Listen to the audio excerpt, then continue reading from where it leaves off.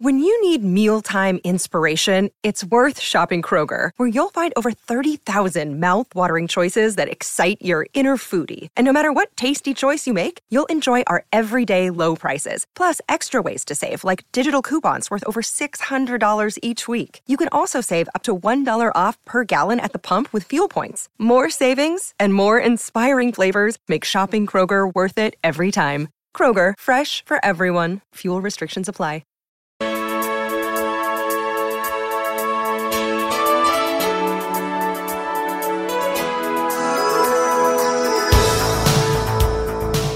Hey everyone, today's guest is singer-songwriter and multi-instrumentalist John Parr from Worksop, England. Together we dissect the writing, recording, and inspiration behind the smash hit St. Elmo's Fire, taken from the 1985 movie soundtrack of the same name. John was fresh off a tour for his first self-titled album when producer David Foster contacted him to write a song together for a movie he was scoring called St. Elmo's Fire. The two wrote the song super quickly, and the lyrics were inspired by Rick Hansen, a Canadian paraplegic whose goal was to ride his wheelchair around the world, which he did. And the story which John explains is both amazingly touching and uplifting. I had fun connecting the dots on this one too, as many of the players involved we've either had as a guest here on Krista Makes a Podcast, or we've talked about at length. The musicians who played on this track are out of this world, and it was awesome to get John's take on all of it. If you were around in 1985, you know, it didn't get much bigger than the song St. Elmo's Fire. So for all this and a whole lot more, don't touch that dial. Hey, hey, have you heard? Krista Makes a Podcast. Hey, hey, have you heard? Krista Makes a Podcast. Hey, hey, have you heard? Krista Makes a Podcast. Hey, hey, have you heard?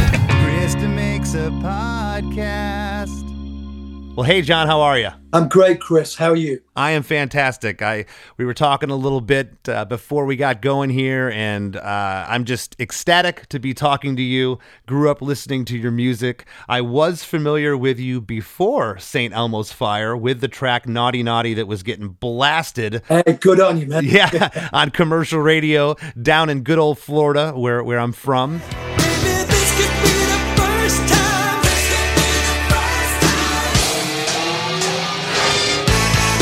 Naughty, naughty, loud and bold.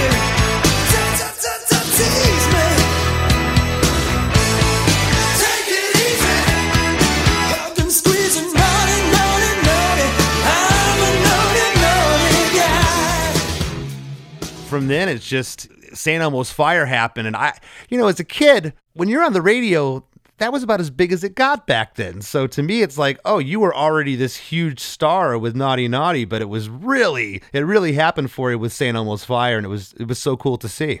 It exploded. I mean, it was recorded in Florida at Naughty Naughty, actually. Really? Where'd you record that? At Criteria. We did it down at Criteria. And down in Miami. It was my first big kind of break. I'd been in the biggest studios I'd been in till then were probably The Who. My manager was he'd been with The Who. He was Keith Stryder from the 60s actually, and then he became their road manager and then their kind of creative manager. And we were down in Florida after being in The Who studio at Ramport in London. Down in Criteria for about 6 weeks, and Naughty Naughty was just the warm-up song.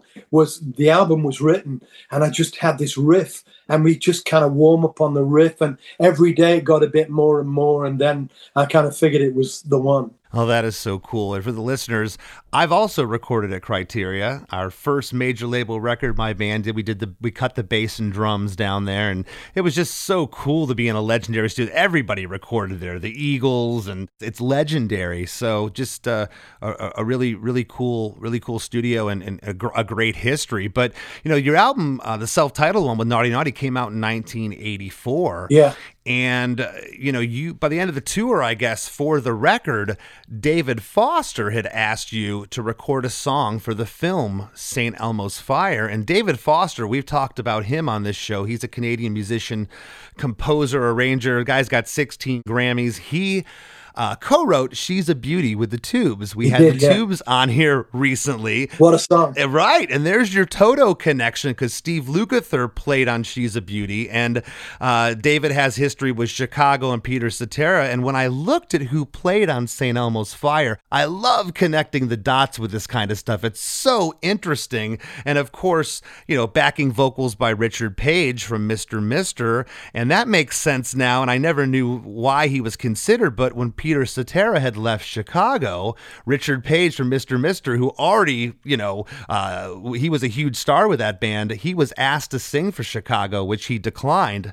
But the all-star band here, you have Steve Lukather playing on the track, David Foster, Steve Porcaro, and David Page, who we recently had on the show as well. So, and you look at the Jerry Hay on trumpet. Jerry played on Thriller. He played on the track Rock With You with Michael Jackson. He played with Shaka Khan, Earth, Wind and Fire, Lionel Richie. Yeah, all the Totos up there. That's Jerry. How did this happen with this stellar musical lineup? It's incredible. Do you know what's strange, Chris? You talk about connecting the dots. What kind of on the broad headline. But from my side, it's bizarre. I've been a musician from being a little boy and turned pro when I was 12. I can remember my wife and I bought this little house in 1980, and we were really, really broke. And the albums that we had were the Earth, Wind and Fire one, the Toto 4, Foreigner 4. And I can remember I'd be in tears listening to that music thinking, man, I'm never, ever going to be able to compete with this. And yet within a few years, they were playing on my records. We were friends. And of course, I was on tour with Toto when I got the call from David Foster. So they kind of filled me in on David because I didn't really know who he was.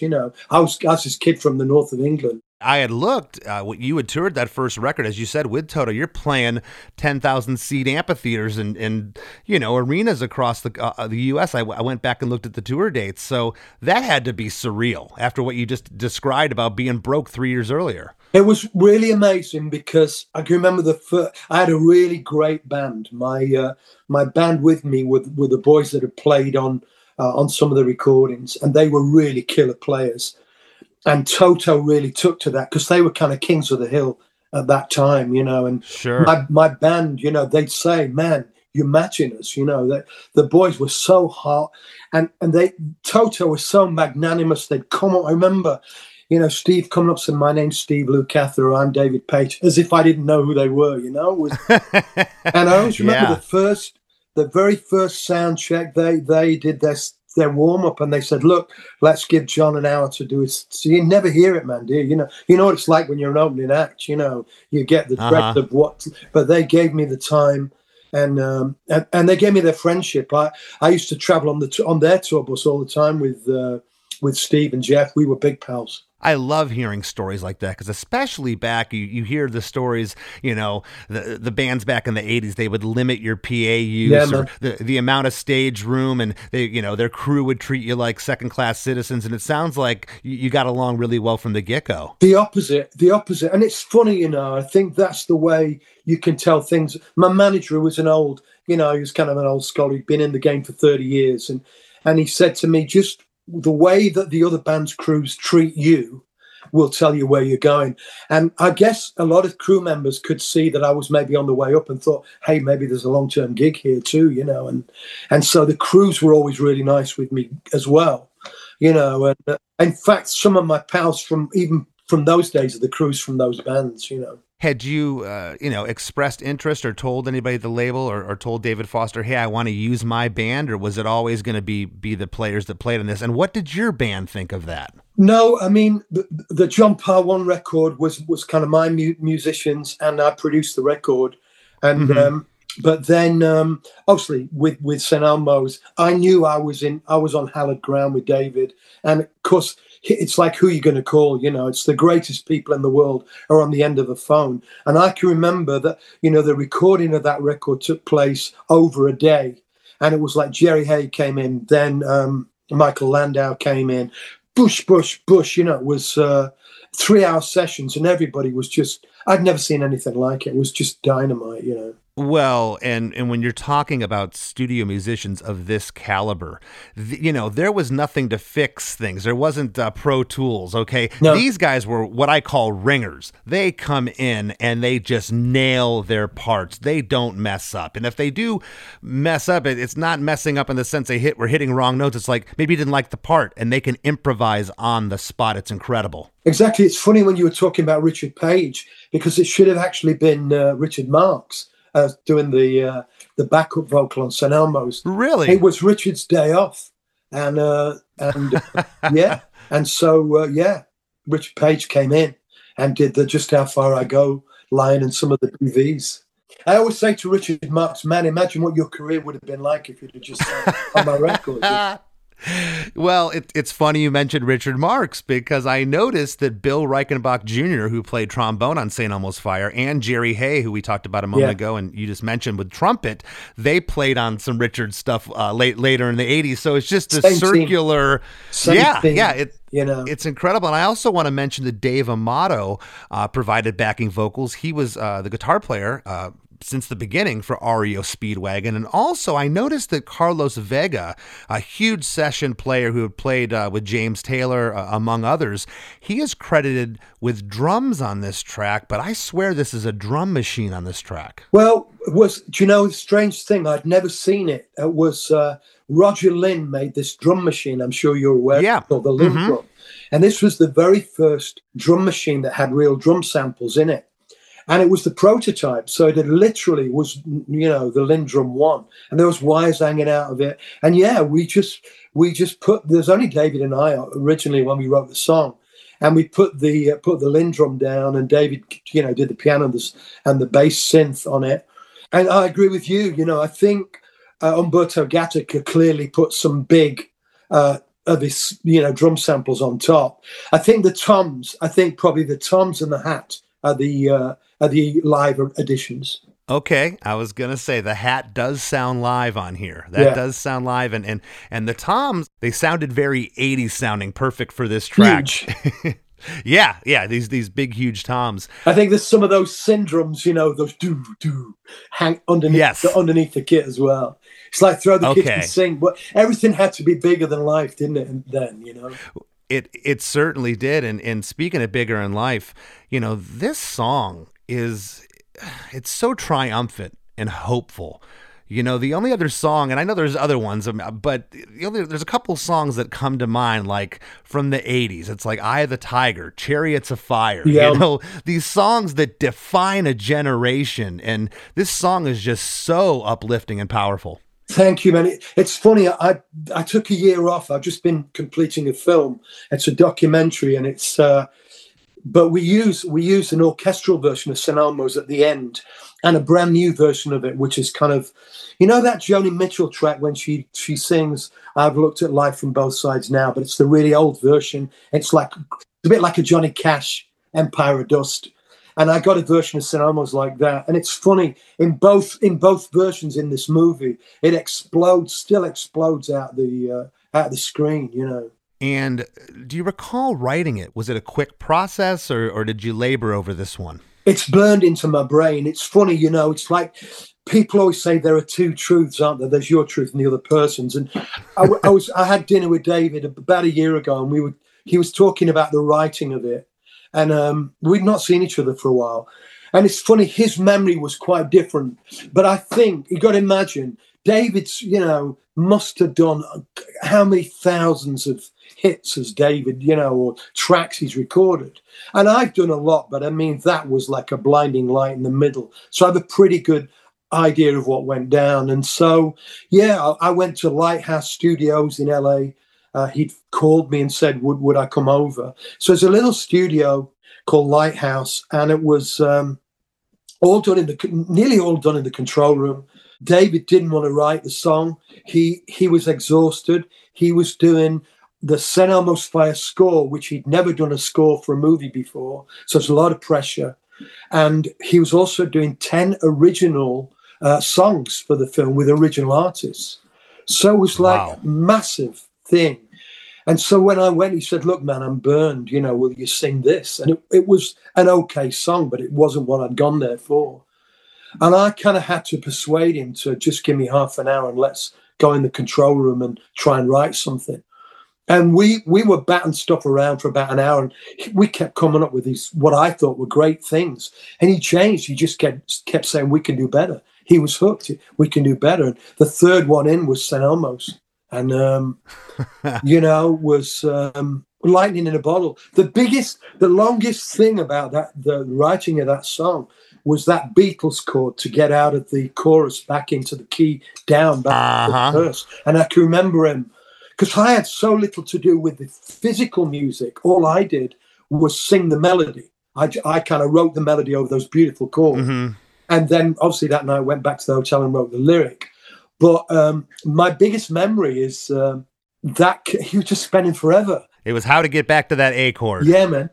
Yeah. And that part's awesome. And you could makes it. Yeah. It does make it. And you can tell that, well, at least I think when someone composes on the piano, they typically will do some weirder key changes than just a guitar player, I find. Yeah, me too. It's like a magical world. It's like another planet, isn't it? It really is. And, this guy's workload, David Foster, you were just talking about how much stuff he had going on. He had 47 Grammy nominations. To have that many, you have to have quantity of songs. Think of how many songs he wrote outside of that. It's amazing. It is amazing. And even now I kind of discover things that he did, I didn't realize he'd done After the Love Is Gone until we were talking last year.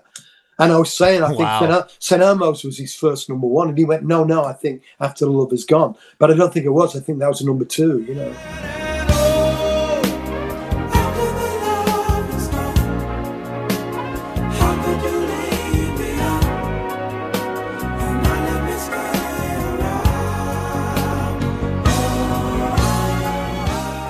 So good. Well, I want to jump into the song now. John, it's 4 minutes and 8 seconds. The intro is 4 bars of hi-hat panned off left. And as we talked about, I think that's real hi-hat there. It's not a machine making that. And an electric piano comes in. On bars 5 through 8, the drums are in, as is I think this is a Yamaha DX7. Is that correct? Playing the bass part? Yes. Okay, it sounded like it, and again, we just had David Page on here, who was credited with this song, so I figured this was the DX7, and that DX7 is playing a galloping bass part.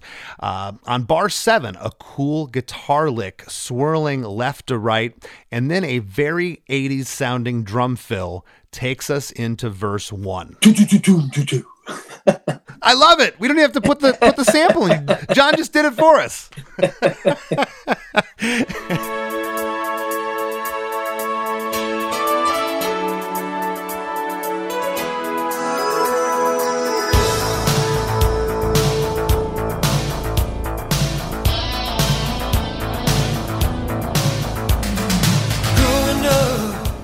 That drum part is so 80s. It just screams 80s. It's great. But the bit before that is that beautiful harmonized guitar bit. Not the riff, not the dare, but that little thing. I don't know how it made that sound. It's so magnificent. It is. It's such a great flourish. Well, verse 1, and I want to talk to you about this because I could make an argument that the first 2 lines here are the verse, and then you get a pre-chorus that goes back to the verse. Yeah. You don't see the writing on the wall.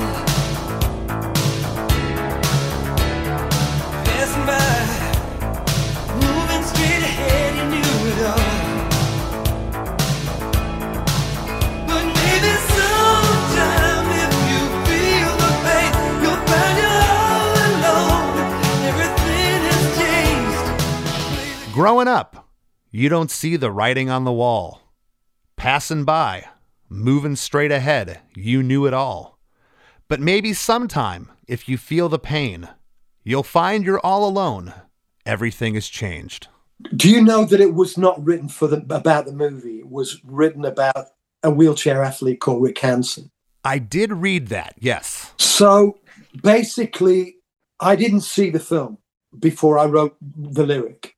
All I did was Joel Schumacher, the director, came down because I was really struggling to get inspiration for the lyric. And he came down because he'd written it. to try and sell the story, and it just wasn't hitting home with me.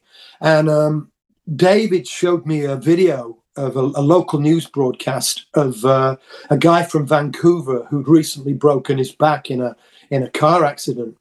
And he was already an athlete, but he was going to be decided he was going to be a wheelchair athlete, and he was going to wheel this wheelchair around the world to raise money for spinal research and make money and awareness.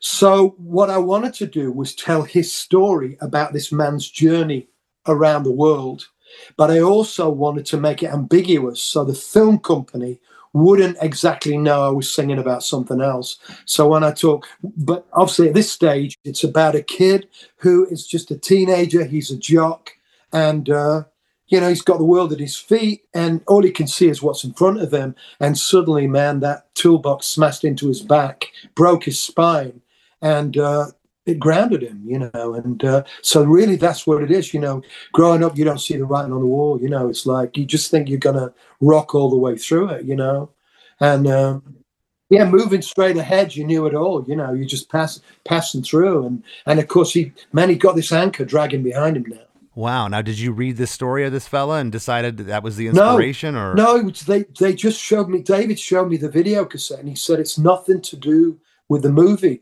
He said, but this guy came in the studio last week, and he's on the Man in Motion tour, and he wants to wheel. And there was no publicity because wheelchairs, this was, the Paralympics didn't make it on television much in those days, And if you saw somebody in a chair, you didn't really know where to look. And there was no Facebook, there was no internet. So this guy had got no publicity, and it was just not a hot story. And for me, it was such an incredible story that I thought would unfold. So I wanted to tell the story of what this journey would be. That's awesome. Well, on the line, but maybe sometime if you feel the pain, you'll find you're all alone. Everything has changed. There you have it. The melody changes there. Yeah. So that to me is a pre-chorus that then comes back down for the second half of the verse. Yeah.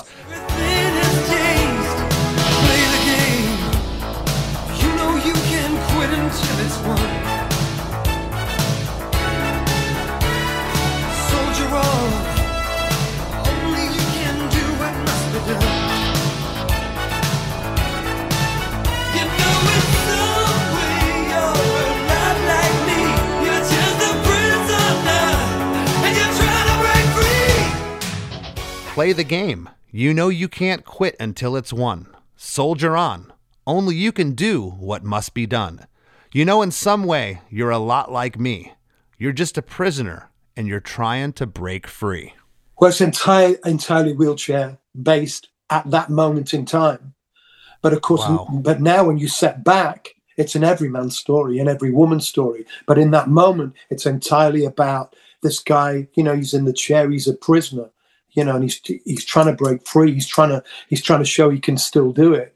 But also, in the movie, I knew that these kids were struggling with, that rite of passage. So I thought, well, I could get away with my directness about the guy in the chair without physically saying it, and everybody will still think it's Rob Lowe and Emilio Estevez struggling with, getting into an older student. Yeah, the actors from the actual movie. Yeah, man. And who can't get behind a lyric of perseverance and being triumphant. And this is universally speaking here. You wouldn't directly relate it to being in a chair, what this guy's struggles were. It's difficult as well because it's kind of the story of me, and I have to be careful not to be, you could accuse me of being cliche, but it's like really from the heart, for me, it's like, it's such a passionate cause. The two things in my life are kind of the military and disablement, and they're my kind of two torches that I've carried for more than half my life. And so to get that opportunity to kind of tell that story in that company, Well, would you agree that the back half of these verses act as kind of like a pre-chorus? So the melodies change on them, it's a different feel here. Totally.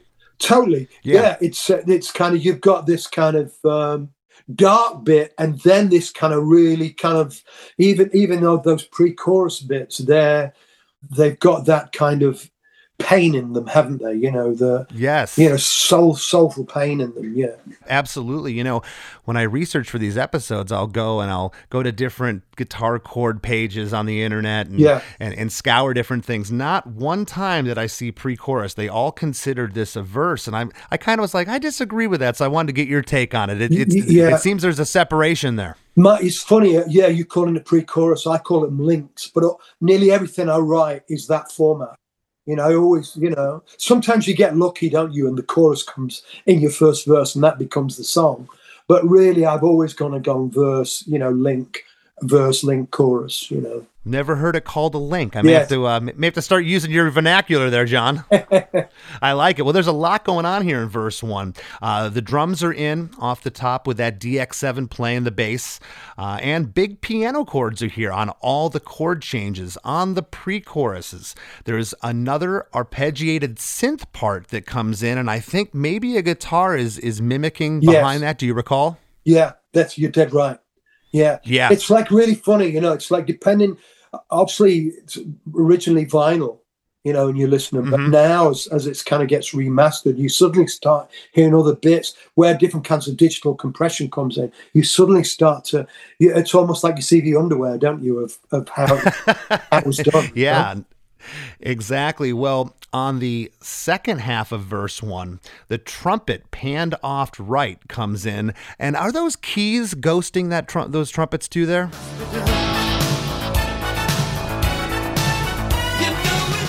I don't think so, but it's really funny, had that song not had a deadline on it, David would have took those out. The da da da da da da. Is that? Yeah.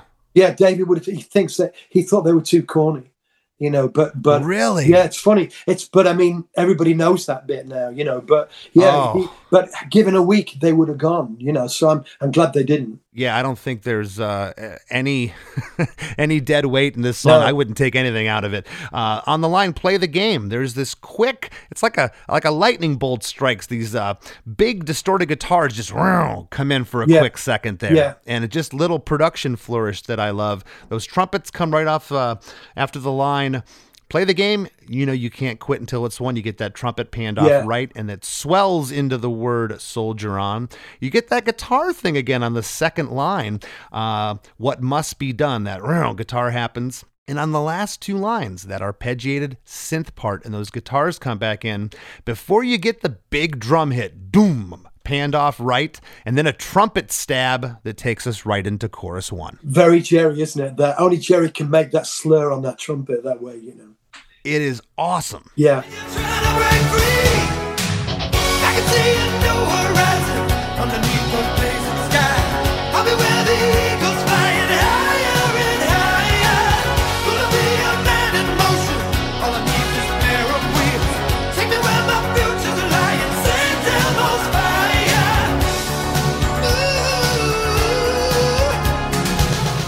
Get two little hook setups, that doom, that is just a simple drum thing, that happens, and then the trumpet stab right after it is such a perfect setup for the chorus. It's one of those pieces.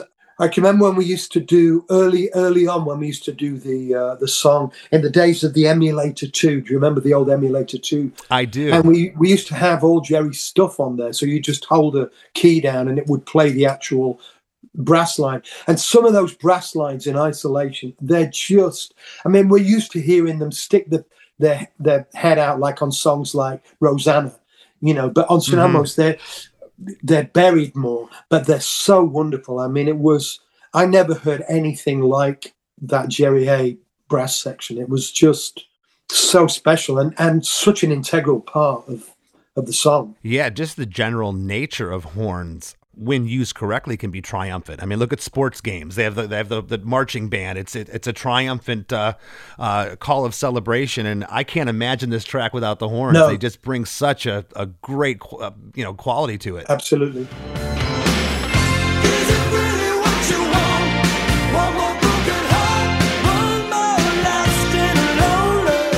Hey everybody, don't go anywhere. We got lots more with John Parr after a few words from our sponsors.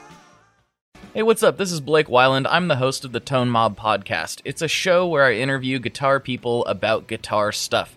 We talk about their pedals, their amps, their accessories, their preferences, all that stuff, as well as a healthy dose of whatever comes up. Topics have ranged from aliens to addiction and anywhere in between. Oh yeah, and pizza. We're definitely going to be talking about pizza. So get the show wherever you're listening to this podcast at. Just search The Tone Mob in your search bar and it will pop right up. Come join us. We're having a lot of fun. Thanks for checking it out.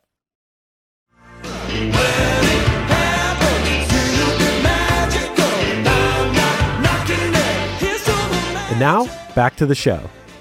Yeah, well, chorus 1. I'm going to read the lyrics here, John, and have you break them down. I can see a new horizon underneath the blazing sky. I'll be where the eagle's flying, higher and higher. Gonna be your man in motion. All I need's this pair of wheels. Take me where my future's lying. St. Elmo's fire, and you get 5 oohs after that. Little ooh, vocal scat there. Over the chord change, yeah. Yes, over that chord change. Yeah. And what's happening lyrically here? What are we continuing to say? Well, that's Rick Hansen wheeling up a mountainside, and he's looking at St. Elmo's fire is a freak of nature. It's when phosphorus burns in the sky. So it's St. Elmo's the patron saint of sailors, fishermen also in some countries.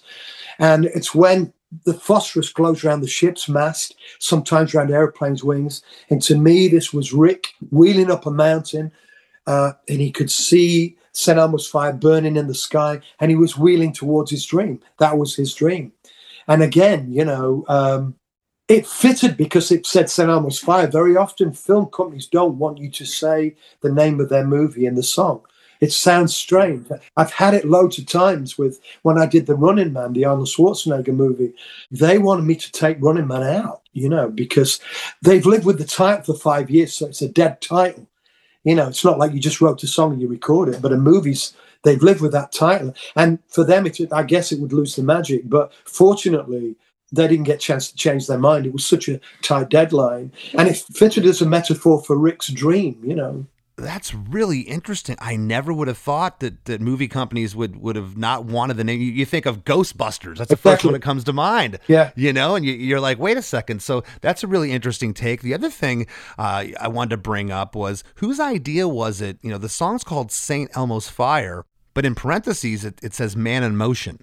Yeah, that's me, because when Rick set off from Vancouver on his tour to go around the world, there was nobody with him other than the guy. When the accident happened, the guy that was in the accident with him, he was the relief driver for Rick. So there was a truck that was going to go around the world, and Rick was behind it in the wheelchair.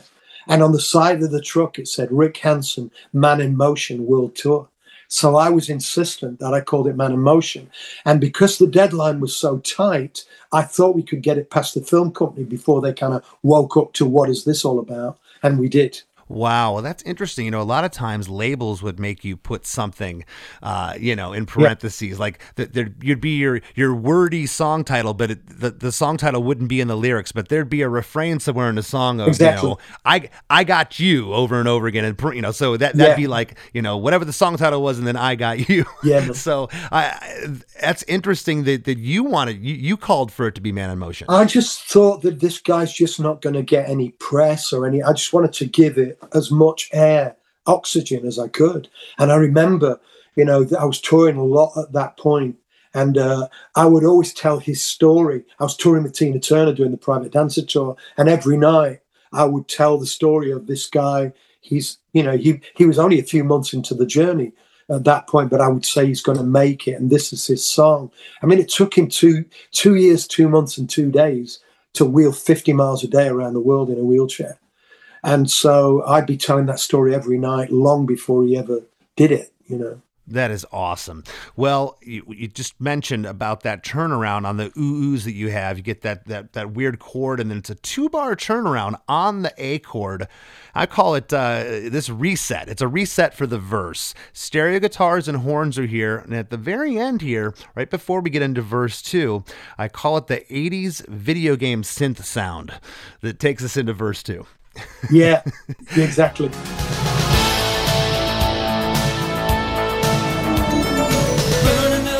Do you recall when the sounds were going down in the studio? Was there some, like, for that sound, for instance, was there any like, hey, maybe we should try a different one, or was just like, that's it, everyone's in agreement? It literally was like putting a jigsaw together, and it was literally like somebody just picked a piece up and put it in. And I don't recall anybody going, that didn't fit. You know, it literally was kind of meant to be lightning in a bottle, you know. And I can, you know, it's like even with the guitars, you were talking about those guitar sounds. David would say to Michael Landau, can you give a bit more juice on that? And he'd just click a pedal, and there'd be, you already thought he was there, and yet there was this other element that he would just at the, you know, a bit more right hand and a bit more of the pedal, and bang, you know, it just kept rising and rising, you know. I got goosebumps, Steve man. Bodica, you know, Steve Bodica was playing keyboard. That's right, as well, I believe, on that. Yeah, that's so cool. I got goosebumps because this is, my listeners have heard me say it. This is, you know, driving around as a kid, listening to this song in my parents' car. I never thought in a million years I would get the breakdown like this. It's so cool. Verse 2 is probably one of my favorite parts of the song because of some of the production stuff that happens.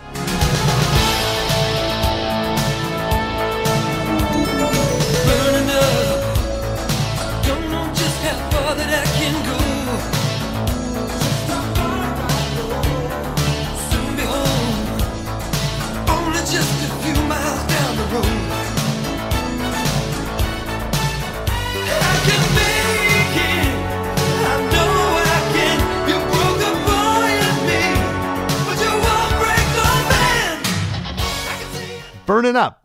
Don't know just how far that I can go. And there's a backing vocal, just how far I go. Soon be home, only just a few miles down the road. I can make it. I know I can. You broke the boy in me, but you won't break the man. You imagine if you're in that wheelchair and you're doing 50 mile a day, and if you want to give up, when you open the door to give up, there's no press pack. You can just go home and nobody knows. You know, they were just two guys. It wasn't a story anybody knew.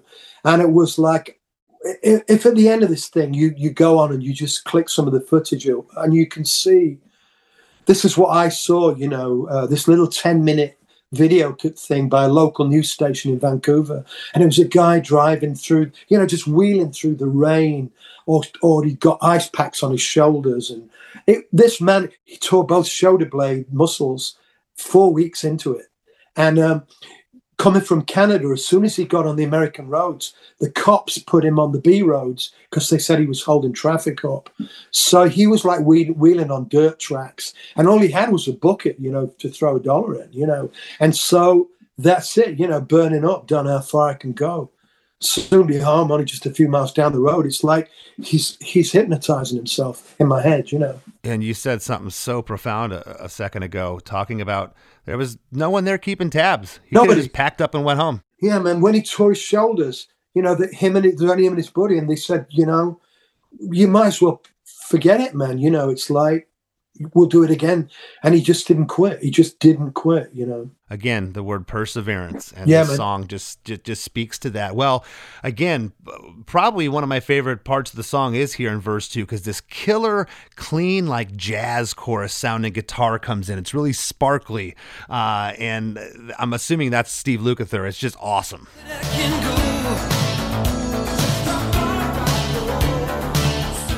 Sounds like a Strat kind of out of phase, doesn't it? That beautiful, kind of long train running kind of vibe. It's almost a little funky too. Yeah. It's so good. And the backing vocals here, just how far I go, was that Dave and Richard? Because it almost sounded like women singing that backing vocal. No, it's Richard Page. Just how far it is. It is Richard Page. I know his voice is high, but man, that sounds like women singing that. On the line, soon to be home, only just a few miles down the road. The horns come in here. Love what the horn textures are doing there. And then the pre-chorus, I can make it, I know I can. There's a great new electric piano part that comes in there. And on the last line, we get that drum hit again with that stab on the trumpet to take us into chorus 2.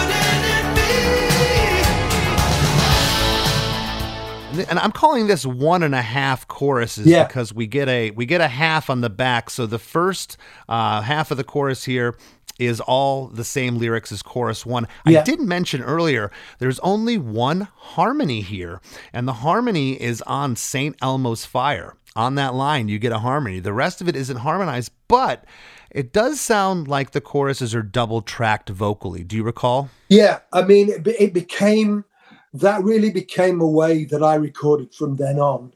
What I'll tend to do is verses always single.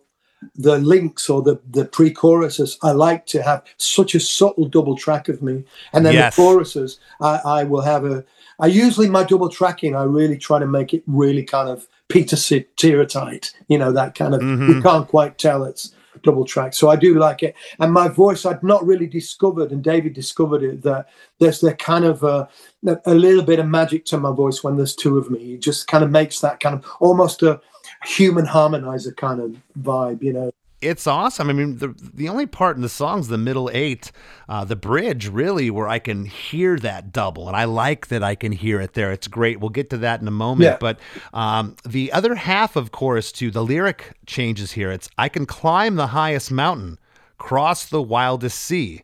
I can feel St. Elmo's fire burning in me, burning in me. It's really strange because he literally did cross mountain ranges and he crossed deserts. He also wheeled across the Great Wall of China as well. So not all of it, but a great part of it. And of course he was famous by then. When he did the Great Wall of China, a million Chinese people were lining the streets singing St. Elmo's Fire. It was amazing. Oh, that is so cool. You can't imagine, at that moment in time, I was kind of sharing his dream, and trying to just tell that story. But I can remember doing the vocal. I think that's part of the reason the song lives on, because lots of people tell me they got through illnesses with it and got through college with it and difficulties in their life. And I think because I'm kind of the vessel for Rick's story, and I was kind of all consumed, I knew in that moment what we'd done. It wasn't a surprise to me that this thing became what it became. It was like God-given. I just felt it. I remember I went to the restroom after I sang the song, and I'd never done it in my life. I fell to my knees and I gave thanks for what I'd been given. I knew I'd been given something, and that's what we captured, in that moment. It's so beautiful how much that touched you and how it came through in song. It's meant to be, man. That is so cool. Thank you for sharing that. There's a big drum fill after chorus 2 that takes us into an 8-bar turnaround, like a musical interlude before the bridge. There's a cool synth and horn and guitar interplay that's happening here. And basically, this turnaround is the chorus chord progression played in A.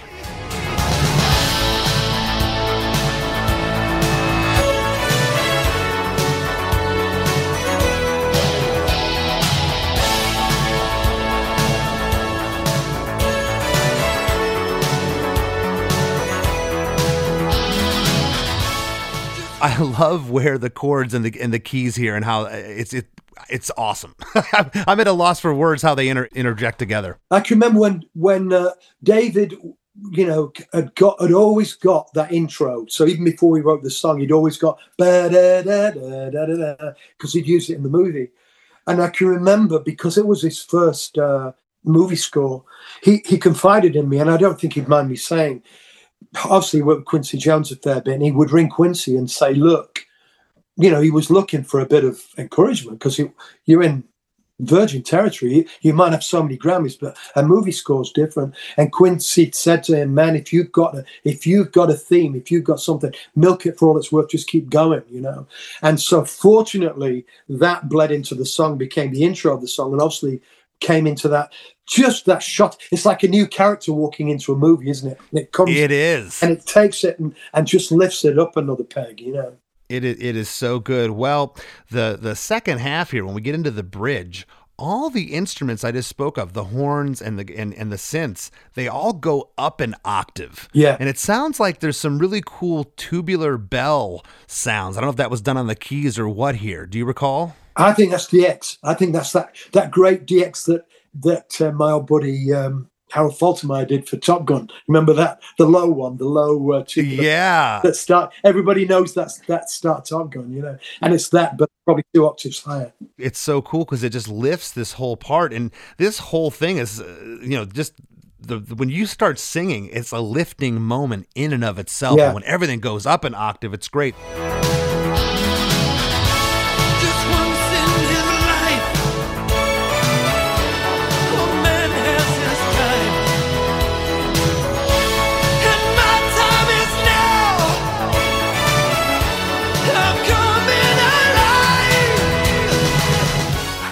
Just once in his life, a man has his time, and my time is now. I'm coming alive. There's a bit in the movie where Emilio Estevez, he's been chasing the girl all along and can't get her.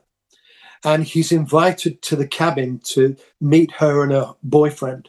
But as he leaves, she kind of rushes up and kisses him. And it's kind of, I made the wrong choice kind of thing. And that was his moment. That was for once in his life, a man has his time. But of course, not really.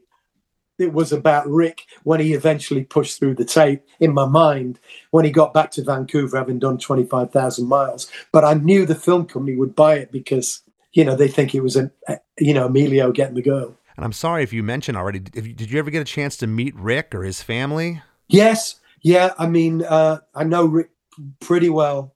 David and I, because as you can imagine, over that 2 years, 2 months, there were a lot of hurdles to get over and money wasn't coming in. They weren't funded. There was no sponsor.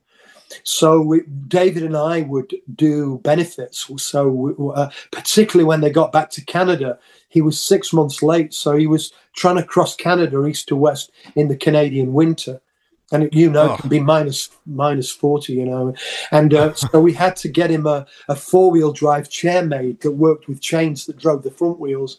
So we did a few shows to raise money for that. And we did a deal with McDonald's because he was starting to raise money and awareness. McDonald's said to me, look, if you let us change the lyric a little bit, we'll put 50 cents for every burger we sell for 6 weeks into the fund.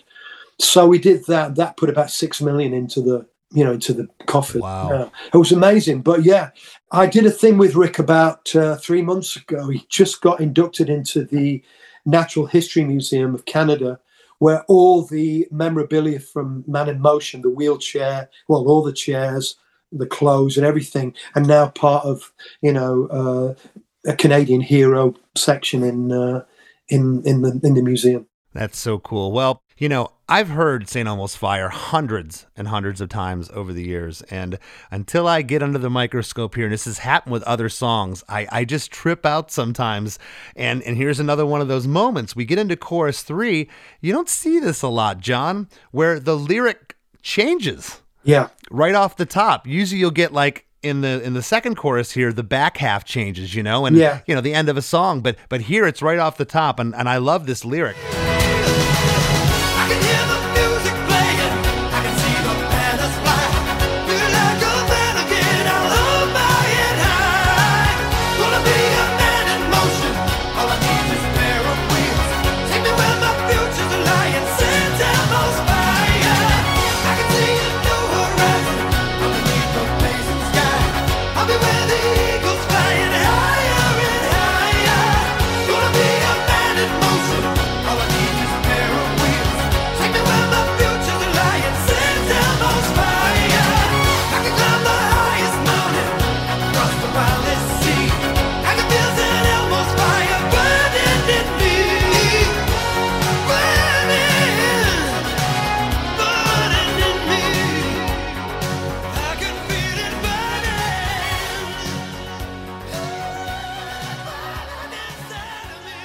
I can hear the music playing.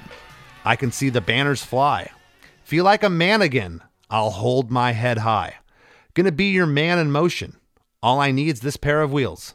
Take me where my future's lying. St. Elmo's Fire. So you get the back half, but those first 2 lines were different. How did that come about? Was there ever any fear of changing the first 2 lines of the last chorus? It was the third act. So it's like in a movie or in a play. I told the story at the beginning. what happened in the middle. So I wanted the success. So this is him wheeling back into Vancouver 2 years before he did, and a million people lining the streets and brass bands playing, all the bit. And that's exactly what did happen. But 2 years after I sang it. So that's telling the future, really. So that's what I saw in my mind, that he was wheeling back into his hometown. And when he left, 3 men and a dog waved him off on a rainy day, in 1985. And when he returned, millions of people. David and I played that day, the 25,000 people in the arena as he wheeled through the tape was just spectacular. Oh, that is awesome. And David made me sing the line. Have you noticed the meter of the line is different on the second line? Yes. Yeah, that was David, because everything else is like really kind of machine gun. Well, let me think. I can hear the music playing. I can see the banners fly. Normally I would have gone, feeling like a man again. But Dave went, feel like a man. Made me stretch it. I can see the banners fly. Feel like a man again. I love my high. I love the melody change there. Yeah. And also, I'm happy I got the lyric right, John, because on like 15 different sites, they have the lyric. But most of them are wrong. Yeah, it's the lyric was, feel like you're back again It's and wrong. hope riding It's high. I'm completely like, wrong. what is that? Feel like Yeah. again. I mean, it's just somebody listening. I never say "gonna be your man in motion" either. I always say "gonna be a man in motion," and Yes. and it's like feel like a man again. I'll hold my head high. Maybe it's just my diction on the record, but yeah, I've noticed people get that line wrong. Well, the other thing I love here, right off the top, I can hear the music playing. I can see the banners fly. We get a harmony there. The harmonies weren't there in the other choruses. Yeah. And on the line, going to be your man in motion. All I need's this pair of wheels. Harmony there. The horns here are now playing a new fluttery horn part with these great stabs. What they're doing here is just phenomenal.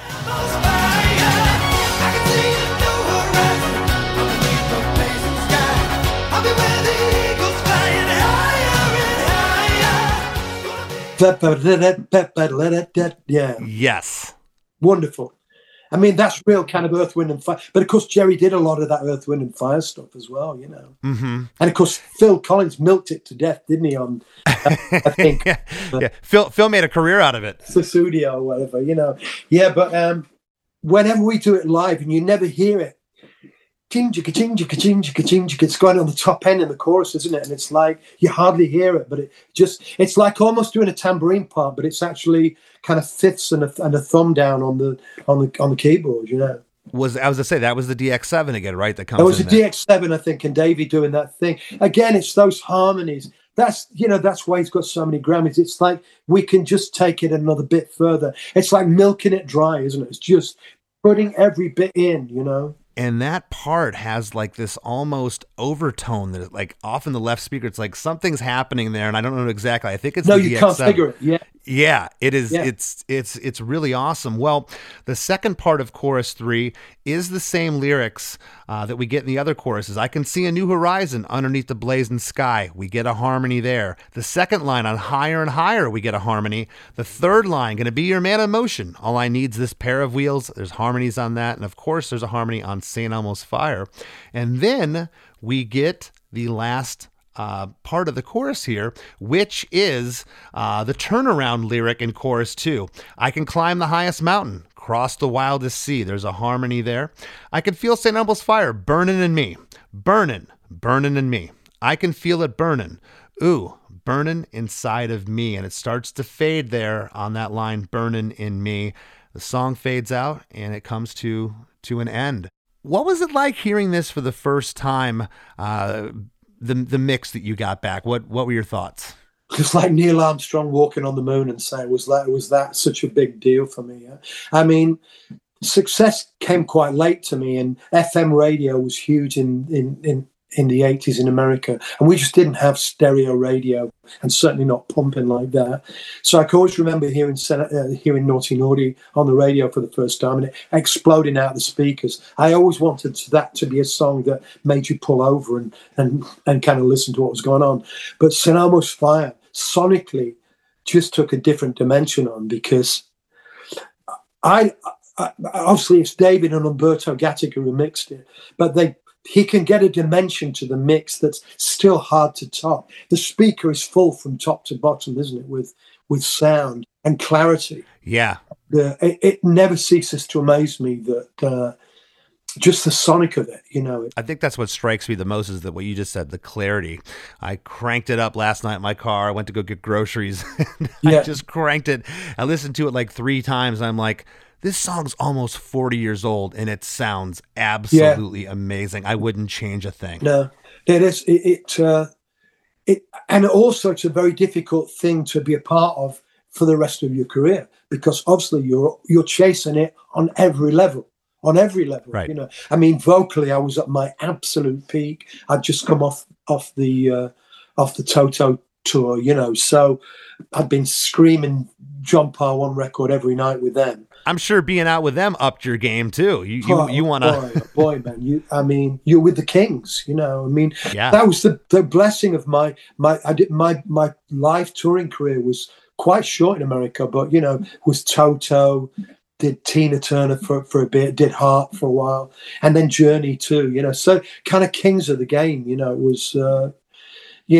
was, was a wonderful learning curve for me. That's awesome. Well, John, I want to thank you from the bottom of my heart for sitting in today. This was an absolute pleasure. And before we break, is there anything you'd like to leave the listeners with? What you got going on? Any tours coming up? What's happening? Yeah, I mean, watch out, really. I mean, this film, I took a year off to make this movie. It's called Unconquered.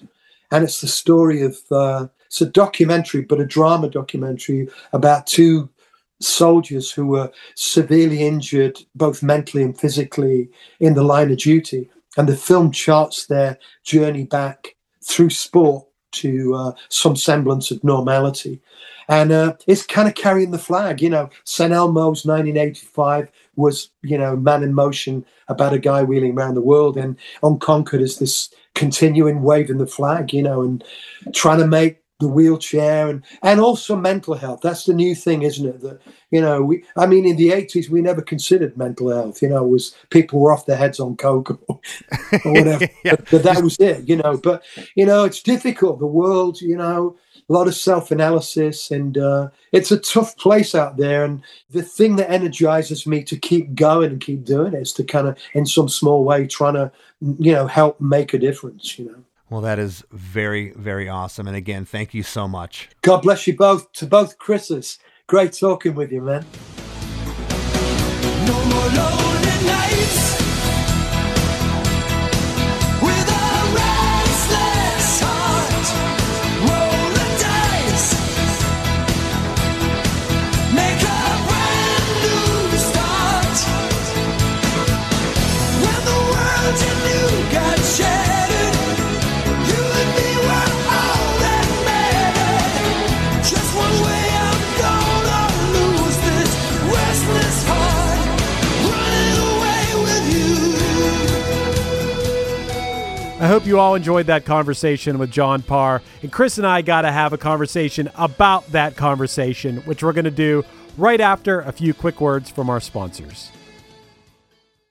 Hi, this is Chad Nicefield. And this is Justin Press. We're the host of Making Waves, the Shiprock podcast, a part of the Sound Talent Media Podcast Network. We're inviting you to sail away with us on an epic journey in musical enlightenment. Every week, we bring you only the best artists in rock music and discuss everything from the cruise to the stage to the saga of being a professional recording artist. We'll have lots of special guests along the way, so tune in every week. Your stateroom is available every Monday morning, so welcome aboard.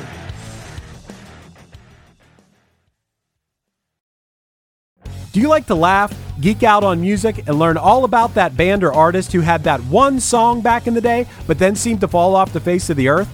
If so, you need to subscribe to One Hit Thunder.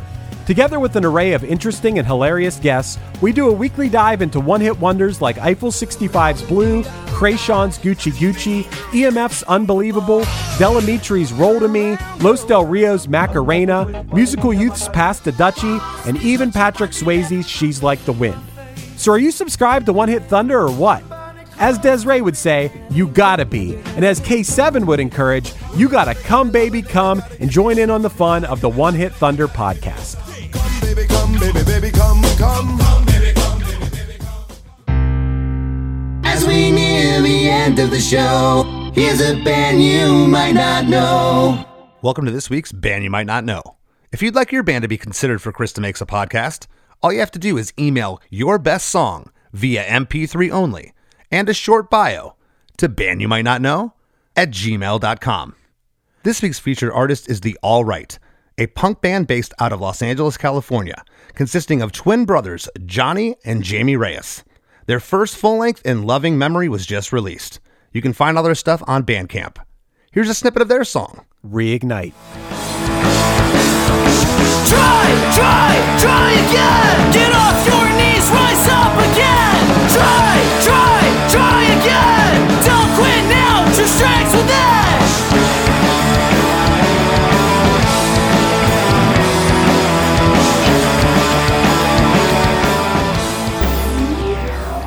The Wrap with Chris and Chris. So, Chris, how many times did you get chills during that episode? like the whole time. Yeah. Like, what an inspiring, uplifting story. Just makes sense that this song feels so triumphant and so uplifting, right? It is. It literally is. The subject matter is. I wish that I knew that story. I've always liked this song. I got to tell you one thing about this song real quick, just from a personal perspective.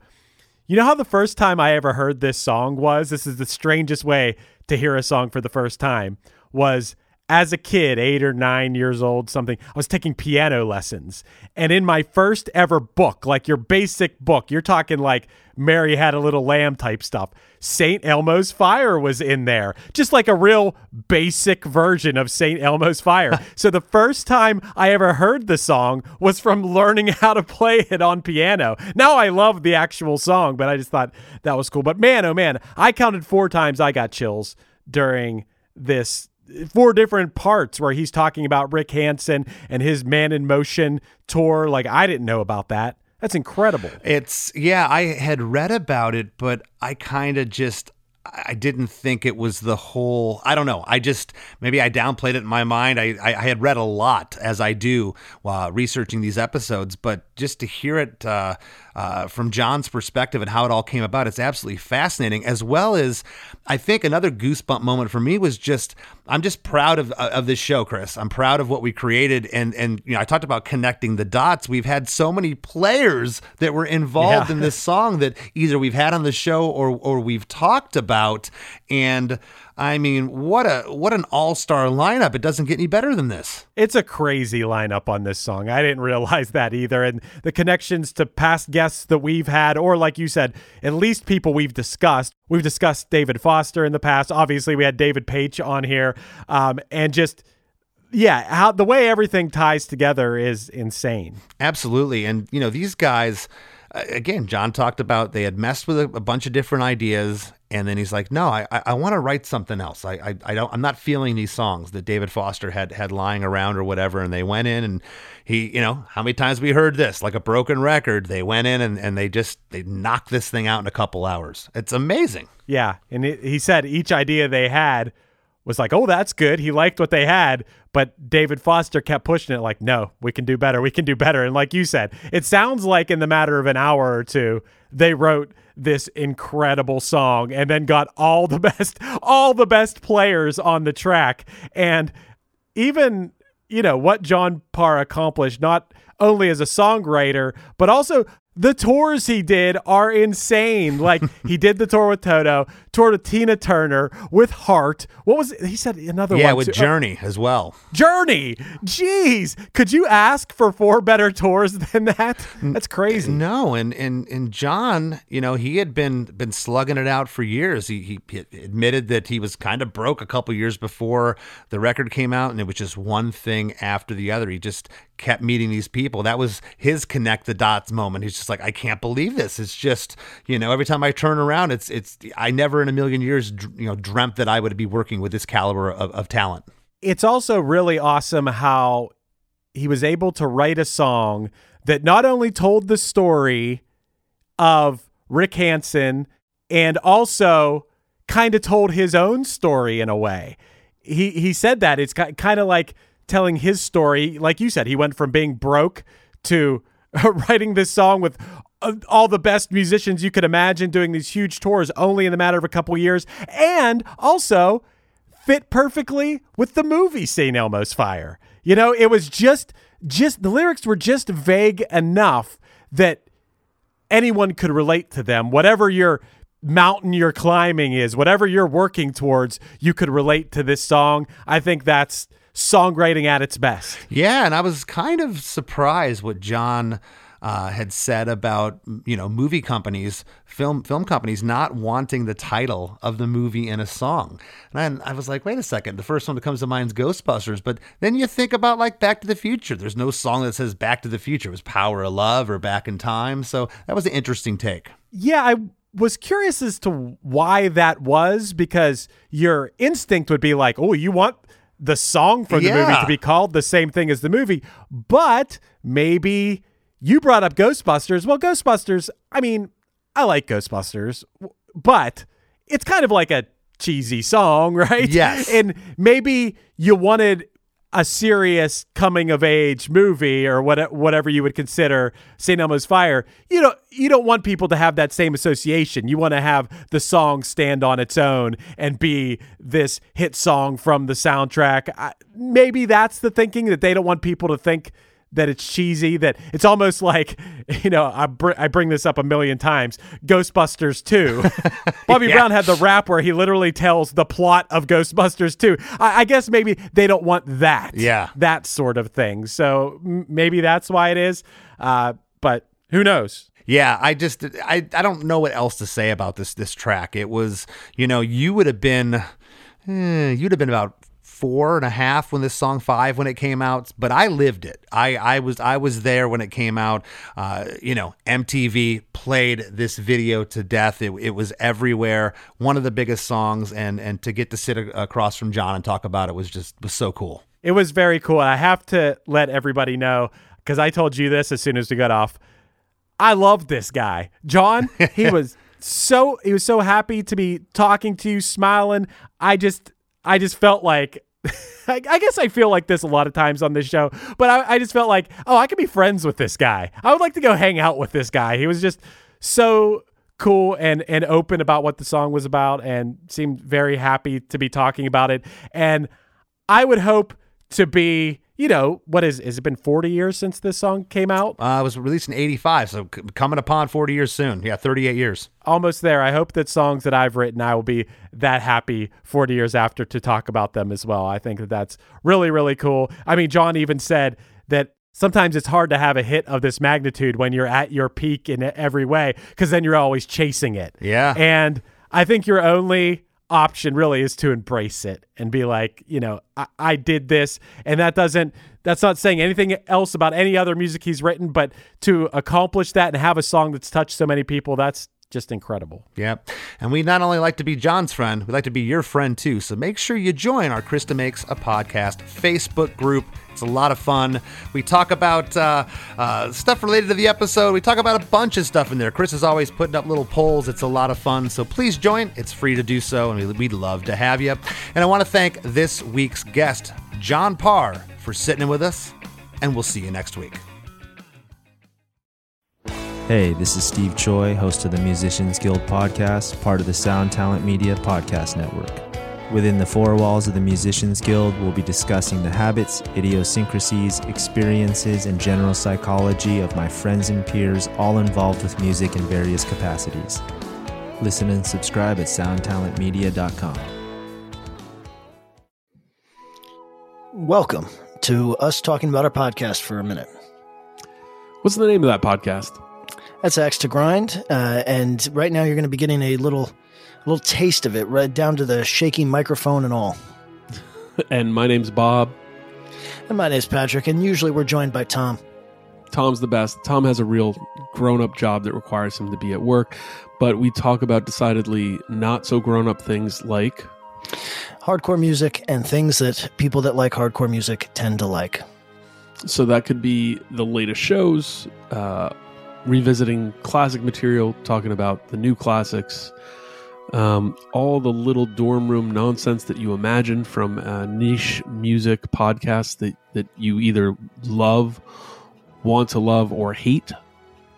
Yeah, imagine all the emotions that you have towards a genre that has impacted your life, and then condense them down to an hour to 2 hours a week. So triangulate your speakers. Think about jumping off the bed, singing along, dancing like an idiot, and listen to Axe to Grind podcast.